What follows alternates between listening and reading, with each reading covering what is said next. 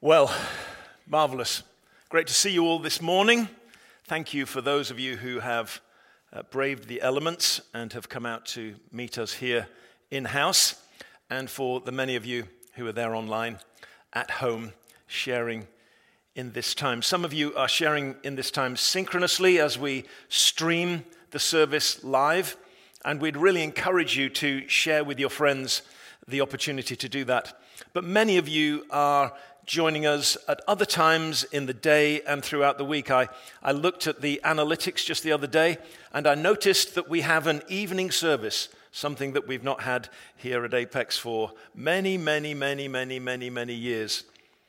We have an evening service where more people attend at 6 o'clock in the evening than they do right now, which is kind of amazing, isn't it?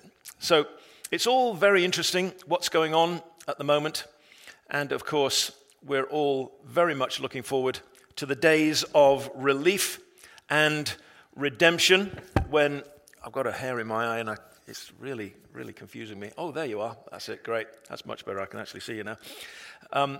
The days of relief and redemption when the Lord releases this vaccine more successfully and completely to all of us.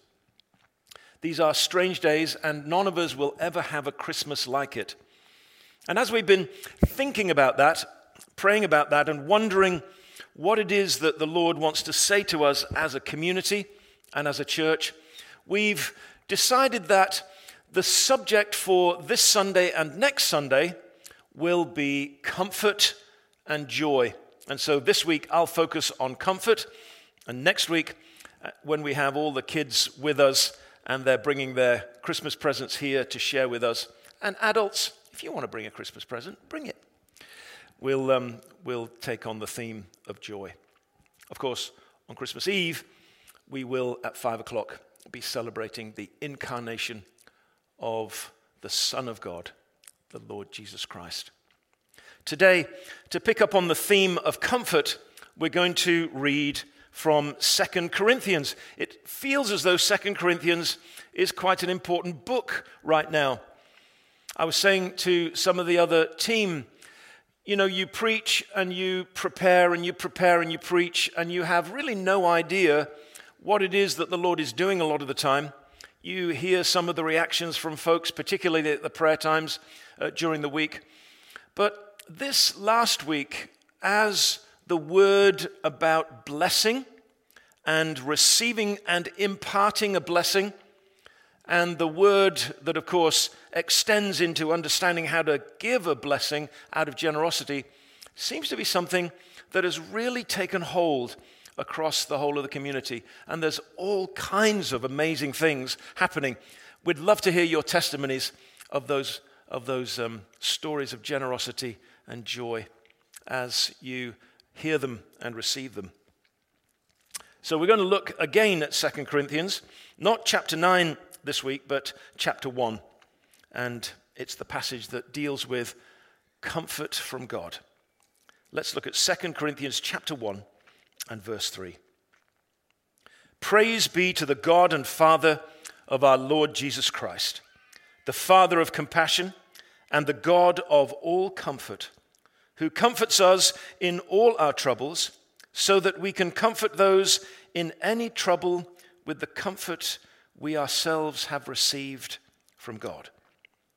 For just as the sufferings of Christ flow over into our lives, so also through Christ our comfort overflows. If we are distressed, it is for your comfort and salvation. If we are comforted, it is for your comfort, which produces in you patient endurance of the same sufferings we suffer.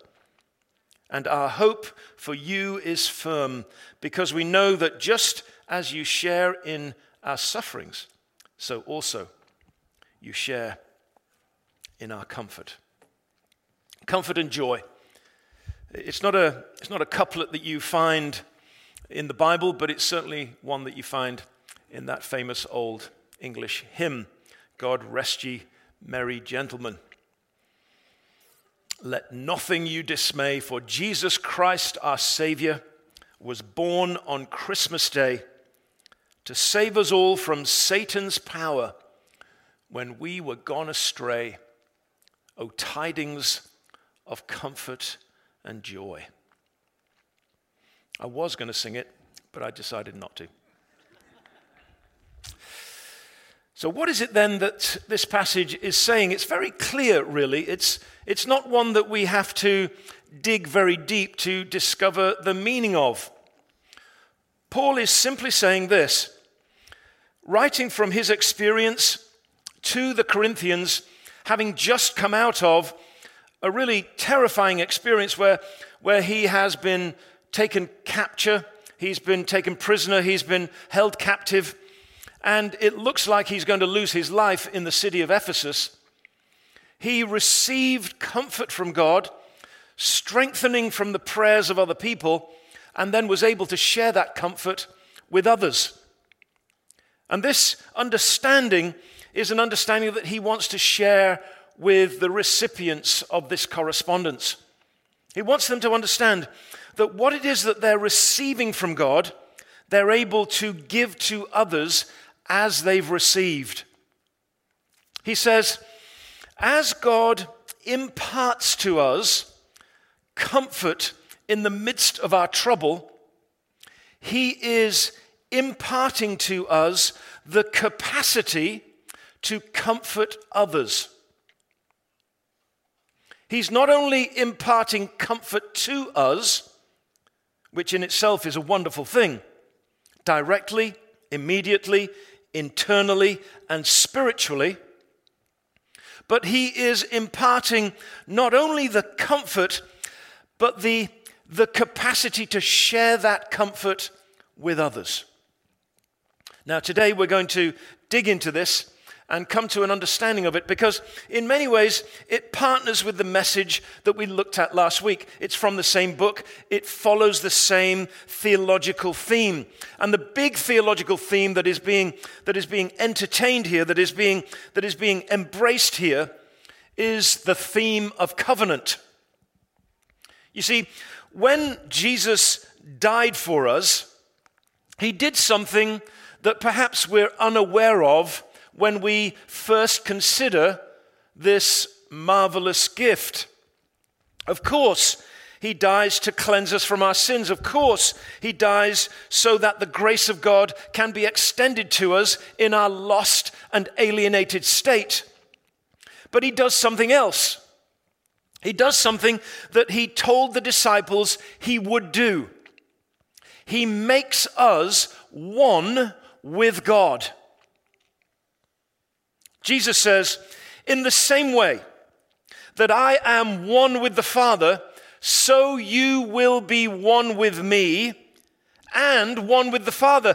In fact, when he's praying his high priestly prayer in John 17, he's praying to the Father that all of the things that the Father desires for their unity with him and their unity with one another will take place as a benefit of the cross. So we, those who have bowed the knee to the Lord Jesus and have opened our hearts to the Savior Jesus, we are not only cleansed, forgiven, and made new, but we are made one with God and with one another. And because we're one with God, he is able to impart to us that which is consistent with his character and identity. And certainly, the desire to comfort his children is a desire that's seen in the heart of God down through the centuries, as we see the witness through Scripture. And God is able to immediately impart it to us because he's one with us. There is a conduit from the heart of God into the heart of every believer, and he's able to impart what it is that he desires to impart. And here Paul says, it's comfort that we receive in the midst of trouble. Surely that's something that we need right now. Surely that's something that many people around us need right now. And here, God says, it's been won for us. It's been claimed for us. It's been established for us settled for us, secured for us in the work of Jesus. We're one with God. And so God is able to impart directly to us, not through a mediator, not through some other means, but directly to us, comfort that we need. Do you need comfort? Are you in the midst of trouble? Are you struggling?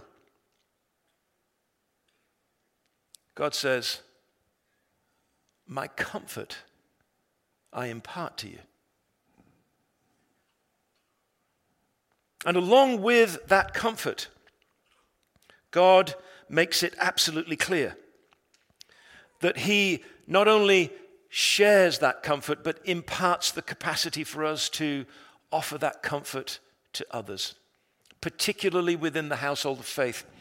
Because we're not only one with the Father, we're one with one another. There is a direct connection between us and all other believers. So today we're going to look at this. How does it happen? How does this comforting work? How does God comfort us? And how do we comfort others? Because the scripture is surprisingly clear about it.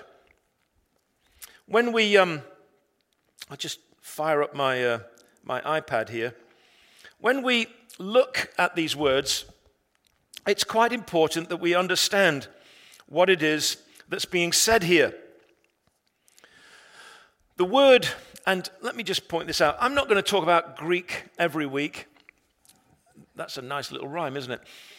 I'm not going to talk about Greek every week, but I am going to share it with you when it's necessary to share it with you, because, of course, the Bible, as the Word of God, is the Word of God in its untranslated state. I mean, it's the Word of God to us right here in English, but the way in which evangelical scholars have always understood it is that in the original language, we have the, if you like, the unmitigated, unvarnished, unfiltered Word of God that is not being brought to us through that filtering of translation. And here in the original language, it's a very interesting word that Paul uses. It's very selective and very strategic. It is the word paraklesis. Paraklesis.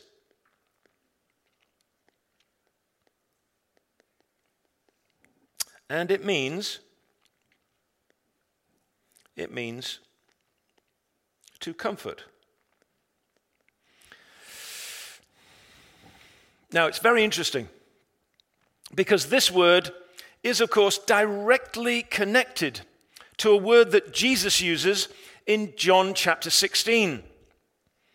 In fact, way back in John chapter 14, throughout the final discourse of Jesus recorded in John's Gospel, Jesus refers to the Holy Spirit as the Paraclete. And it's often translated as comforter. So there is paraklesis and the Paraclete, or parakletos, if you want to be absolutely clear about what the Greek is saying. So, what is it then that these words indicate to us? Well, the word in Greek simply means this. Paraklesis or parakletos refers to a process by which someone is called to come and stand beside you, speak to you, walk with you, counsel you, and speak on your behalf to others. Now, in the old days, that kind of character would be envisioned in the minds of people as the person that stands next to the king who is his chief counselor. And so sometimes the word paraclete has been translated as counselor.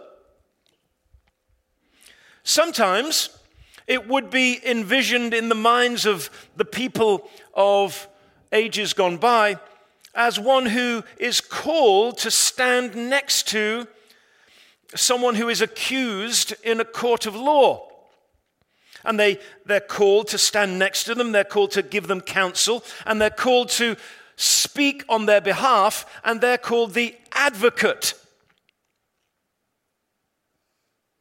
Sometimes people would envision a person who is in specific physical need, or perhaps in some particular quandary, internal mental struggle, and they require someone to come and help them. And so there's a person that's called to come and stand next to them, to speak to them and to speak for them as a helper, as a friend. Perhaps as well these days we would think of the word mentor, one who's called alongside to speak to and speak for a person. Paul says, God is doing the work of coming alongside you to speak to you, to speak for you, to support you, to help you, to befriend you. And that's what he means by comfort. And Jesus, when he speaks about the same process, identifies the Holy Spirit as the one who is doing it. He is the Paraclete. And this is the way that Jesus puts it. He says, I'm sending you another Paraclete. Now, if you're making notes, here's a note to take. 1 John chapter 2, verse 1. I write this so that you will not sin, but if we sin, we have a Paraclete with the Father, Jesus Christ, the righteous.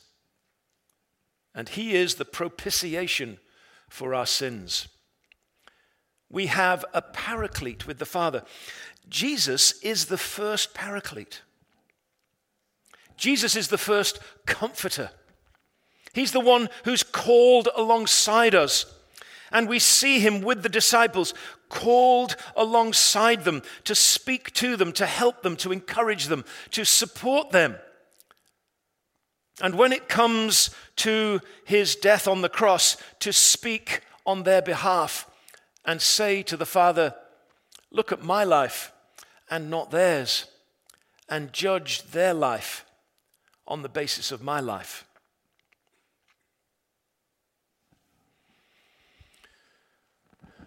So here is the scripture very clearly telling us what comfort is all about. Comfort is about God choosing to intimately connect with you through the Holy Spirit. He sends his Spirit to you to speak directly to you, to speak on your behalf. Paul says in Romans chapter 8 that we don't know how to pray. We don't know how to pray. And in our weakness, we find it impossible to even frame the prayers that we need to pray. But the Holy Spirit intercedes for us, speaks for us, sometimes with groans too deep for words.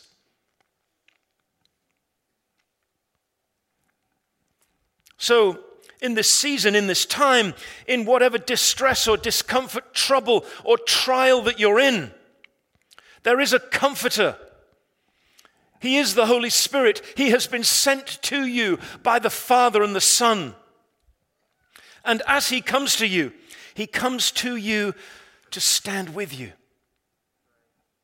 He comes to you to support and strengthen you. He comes to you to help and befriend you. He comes to you to speak to you and for you. So here you are, you're troubled by the news. You're troubled by situations in your family. You're overwhelmed by circumstance. What do? You say, Holy Spirit, I don't know what to say. But you do. Because you're the Paraclete. You're the comforter. Holy Spirit, I don't know how to pray, but you do. Because you're the Spirit of God. And you're one with Jesus and the Father. You know what to say to them. You're always communicating with them. Lord, catch me up in the communication of heaven. I don't know what to say or do, Lord. Isn't that amazing? Think of those first century Christians who had no Bible, who had very little organization of church. There was no content rolling out through social media. There were nobody writing books regularly for congregations to read. All they had was the testimony of the apostolic teaching, the witness of their friends and family, and the daily interaction with the Holy Spirit. You know, you and I have so many things that sometimes I think we fail to recognize the depth of the gift that there is in the presence of the Holy Spirit. Because this is the great gift. He is the great gift. It's wonderful that we can find an almanac hanging in our toilet that we can read a new verse from every day. It's great that we can go to some Instagram post and find an encouraging reel for us to be kind of supported by. It's great that we can go to a shelf and pull a book. It's even more marvelous that we can find a Bible that is our own with our own name on it. Something that is a fairly recent feature of Christian history.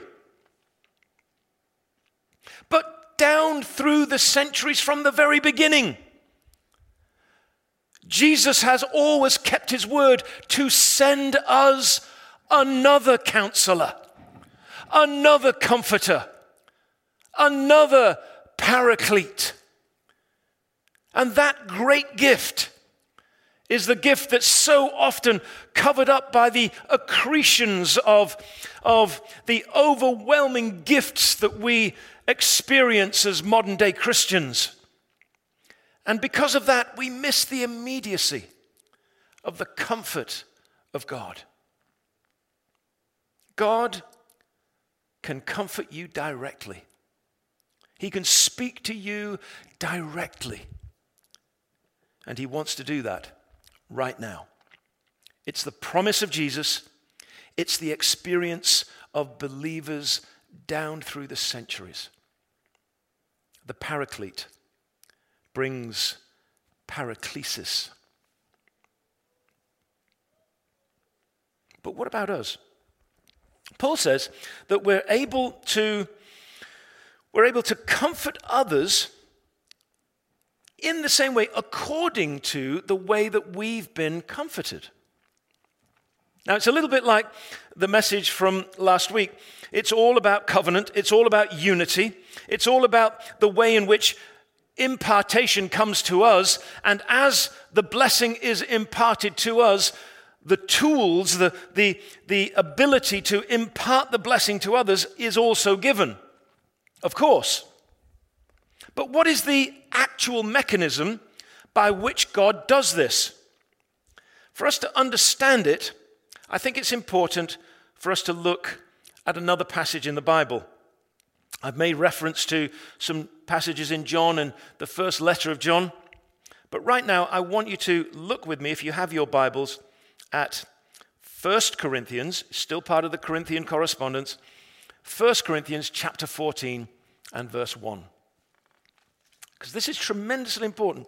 Because especially for us crusty evangelicals who find it difficult to understand the mechanisms by which the Holy Spirit is operating so often because we've never really been trained in them, we find it difficult to really get a hold of what it is that God is wanting to do in us and through us.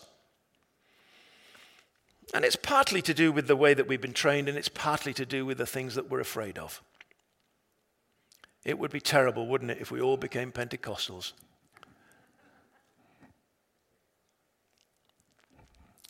I hope you understand irony. 1 Corinthians chapter 14, verse 1. Follow the way of love and eagerly desire spiritual gifts, especially the gift of prophecy. Okay, let me just pause for a minute. Eagerly desire, actually, in the original, all the spiritual gifts. Eagerly desire them. You're supposed to eagerly desire all the spiritual gifts, even the ones that you don't like. Even the ones that would identify you with that group of people who look weird. Wouldn't that be awful? I'm so glad you're here, brother, because I feel like the congregation is alive. Otherwise, I'd be preaching in a library again. Do you see what I mean? For anyone who speaks in a tongue does not speak to men, but to God. Indeed, no one understands him. He utters mysteries with his spirit. But, read carefully, verse 3. But, everyone who prophesies speaks to men for their strengthening, encouragement, and, everybody read it out loud, and any guesses as to what the Greek word is there? Paraklesis, well done. You're getting good at this Greek stuff, aren't you? So, prophecy is about comfort and not criticism. Who'd have thought? It's so funny, when people say, well, they're a very prophetic person. And that generally means that they're grumpy and unpleasant. They're very prophetic. And you think, I'm going to give them a wide berth. It's not the New Testament model of prophecy. Prophecy is for strengthening, for encouragement, and for comfort. And Paul says, I want you to eagerly desire it. Maybe he has running in his mind the phrases from Jesus. Which of you fathers whose son asks for a gift will not give it? It would be extraordinary, would it not, for Paul the apostle to encourage us to ask for something eagerly if it was unlikely that we were to receive it. But you see, it's because we misunderstand what prophecy is about. Most of us think of prophecy as foretelling something. Prophecy is not about foretelling something as much as it is telling forth something. Prophecy is 8/10 telling forth, 2/10 foretelling. Right the way through Scripture, prophecy and the prophetic ministry is to do with proclaiming what is true about God. And within that, there is an element that speaks of the future because God has access to the future in a way that we don't. But it's not the principal task either of the prophet or of prophecy. Prophecy is about the speaking of God's word to a particular context, to a particular people, in a particular time. And in the New Testament, everyone gets to do it. You say, wait a minute. How can everybody get to do it? Well, first of all, because Paul says you're supposed to eagerly desire it, which would generally suggest that you can have it, and because on the day of Pentecost, Peter made it clear that this was the fulfillment of the promise made in the prophets of old. Look with me, if you have your Bible, to Acts chapter 2 and verse 17. Peter, like the others in the upper room, all 120 have been filled with the Holy Spirit. As we get into the Acts of the Apostles in the new year, we're going to be looking at these amazing texts and gathering ourselves into this narrative of the early stories of the church. And of course, we've heard of the day of Pentecost, and the Spirit of God is poured out upon the church for the first time, and flames of fire alight on each of the believers. And Peter, along with the other disciples, go out and begin to proclaim, literally to prophesy to the crowds in Jerusalem gathered for the feast of Pentecost. And they ask him, what is it that's going on? And he says this, it is in fulfillment of what was spoken by the prophet Joel. Verse 17, Acts chapter 2, verse 17. In the last days, God says, I will pour out my Spirit on how many people? All people. Your sons and daughters, what will they do? Will prophesy. Your young men will see visions. Your old men will dream dreams. I'm dreaming a lot more dreams these days. Maybe I'm getting older. Here's the thing.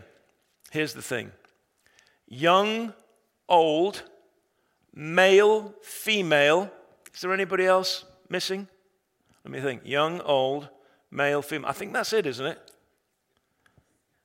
Is there anybody else that's not included? Young, old, male, female, all get to prophesy. Now, do they have the ministry of the prophet? No. No more than you and I have the ministry of an evangelist, but we're all called to witness, aren't we? Of course we're called to witness, but we're not all evangelists. There are people who have the ministry of evangelism, and they equip us to be good witnesses. There are those who have the ministry of prophecy, and they equip us to prophesy, because all of us are supposed to do it. In the same way that all of us are supposed to witness, all of us are supposed to prophesy. And what happens when we prophesy? We strengthen, we encourage, and we comfort. Are we getting it? Isn't it exciting?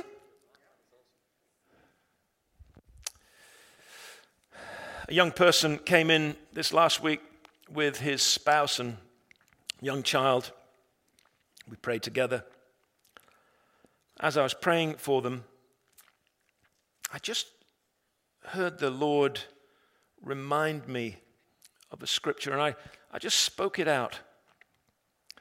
And this young person that I was praying for broke down.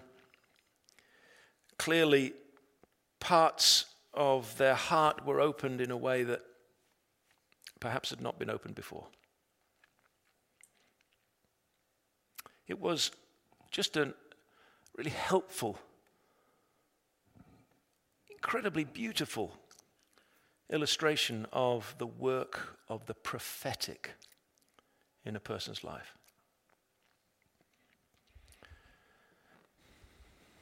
God wants to comfort you directly. He can speak to your heart personally. But sometimes we are so bound up, we're struggling so hard that God has to recruit one of his kids to help us.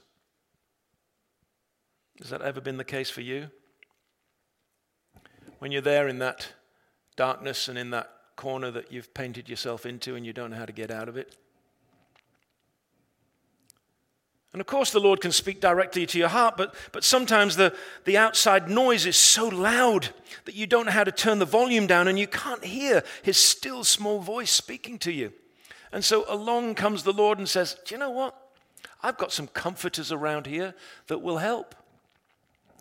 I've got some paracletes around here that I can use. I've got some children that I can recruit into the ministry of comfort. and they can comfort others with the comfort that they have received. The comfort that comes from the knowledge of the grace of God and the presence of the Holy Spirit.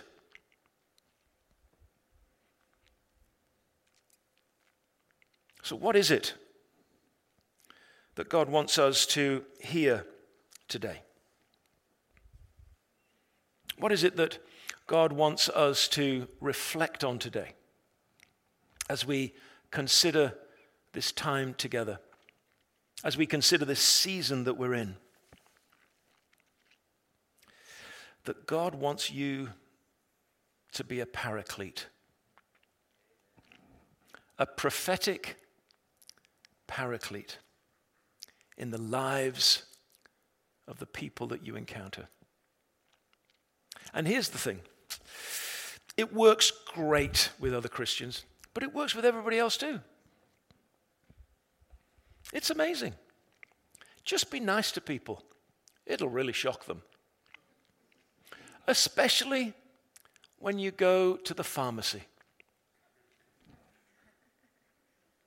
Those poor people who work in the pharmacy, I'm not kidding. I don't know whether we've got a pharmacist here, but seriously, they are being driven bonkers by people.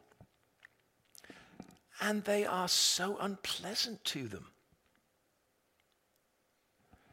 It's as if somehow all of the woes of the world are piled up on those pharmacists' shoulders. Be nice to them. Bring comfort to them. Bring strengthening to them. Bring encouragement to them. They may already be a believer. If not, it'll be a witness of what it means to be a believer. How about that? How about that? So as we consider in this season, God coming to comfort us, coming to bring the comfort of his people, Israel. Let's allow the Lord to recruit us as comforters to others. Amen? Let's pray. Lord, we're so grateful for your word, so clear, so helpful. Thank you, Jesus, that you have sent to us another paraclete, the Holy Spirit. And thank you, Holy Spirit, that you do not stop at comforting us, but you equip us with the gift of prophetic utterance to comfort others. It's an amazing thing, Lord, that we should be caught up into the conversation of heaven, that we should be caught up into the ministry and power of the living God. It's an amazing thing, Lord, that you should want to have us partner with you, and yet that's what you look for. And so, Lord, we say that we surrender to your desire as you're looking for partners to recruit in the ministry of comfort. And we say, Lord, we receive your comfort now. And we choose, Lord, to be available to give it to others. And all God's people say, amen. Bless you.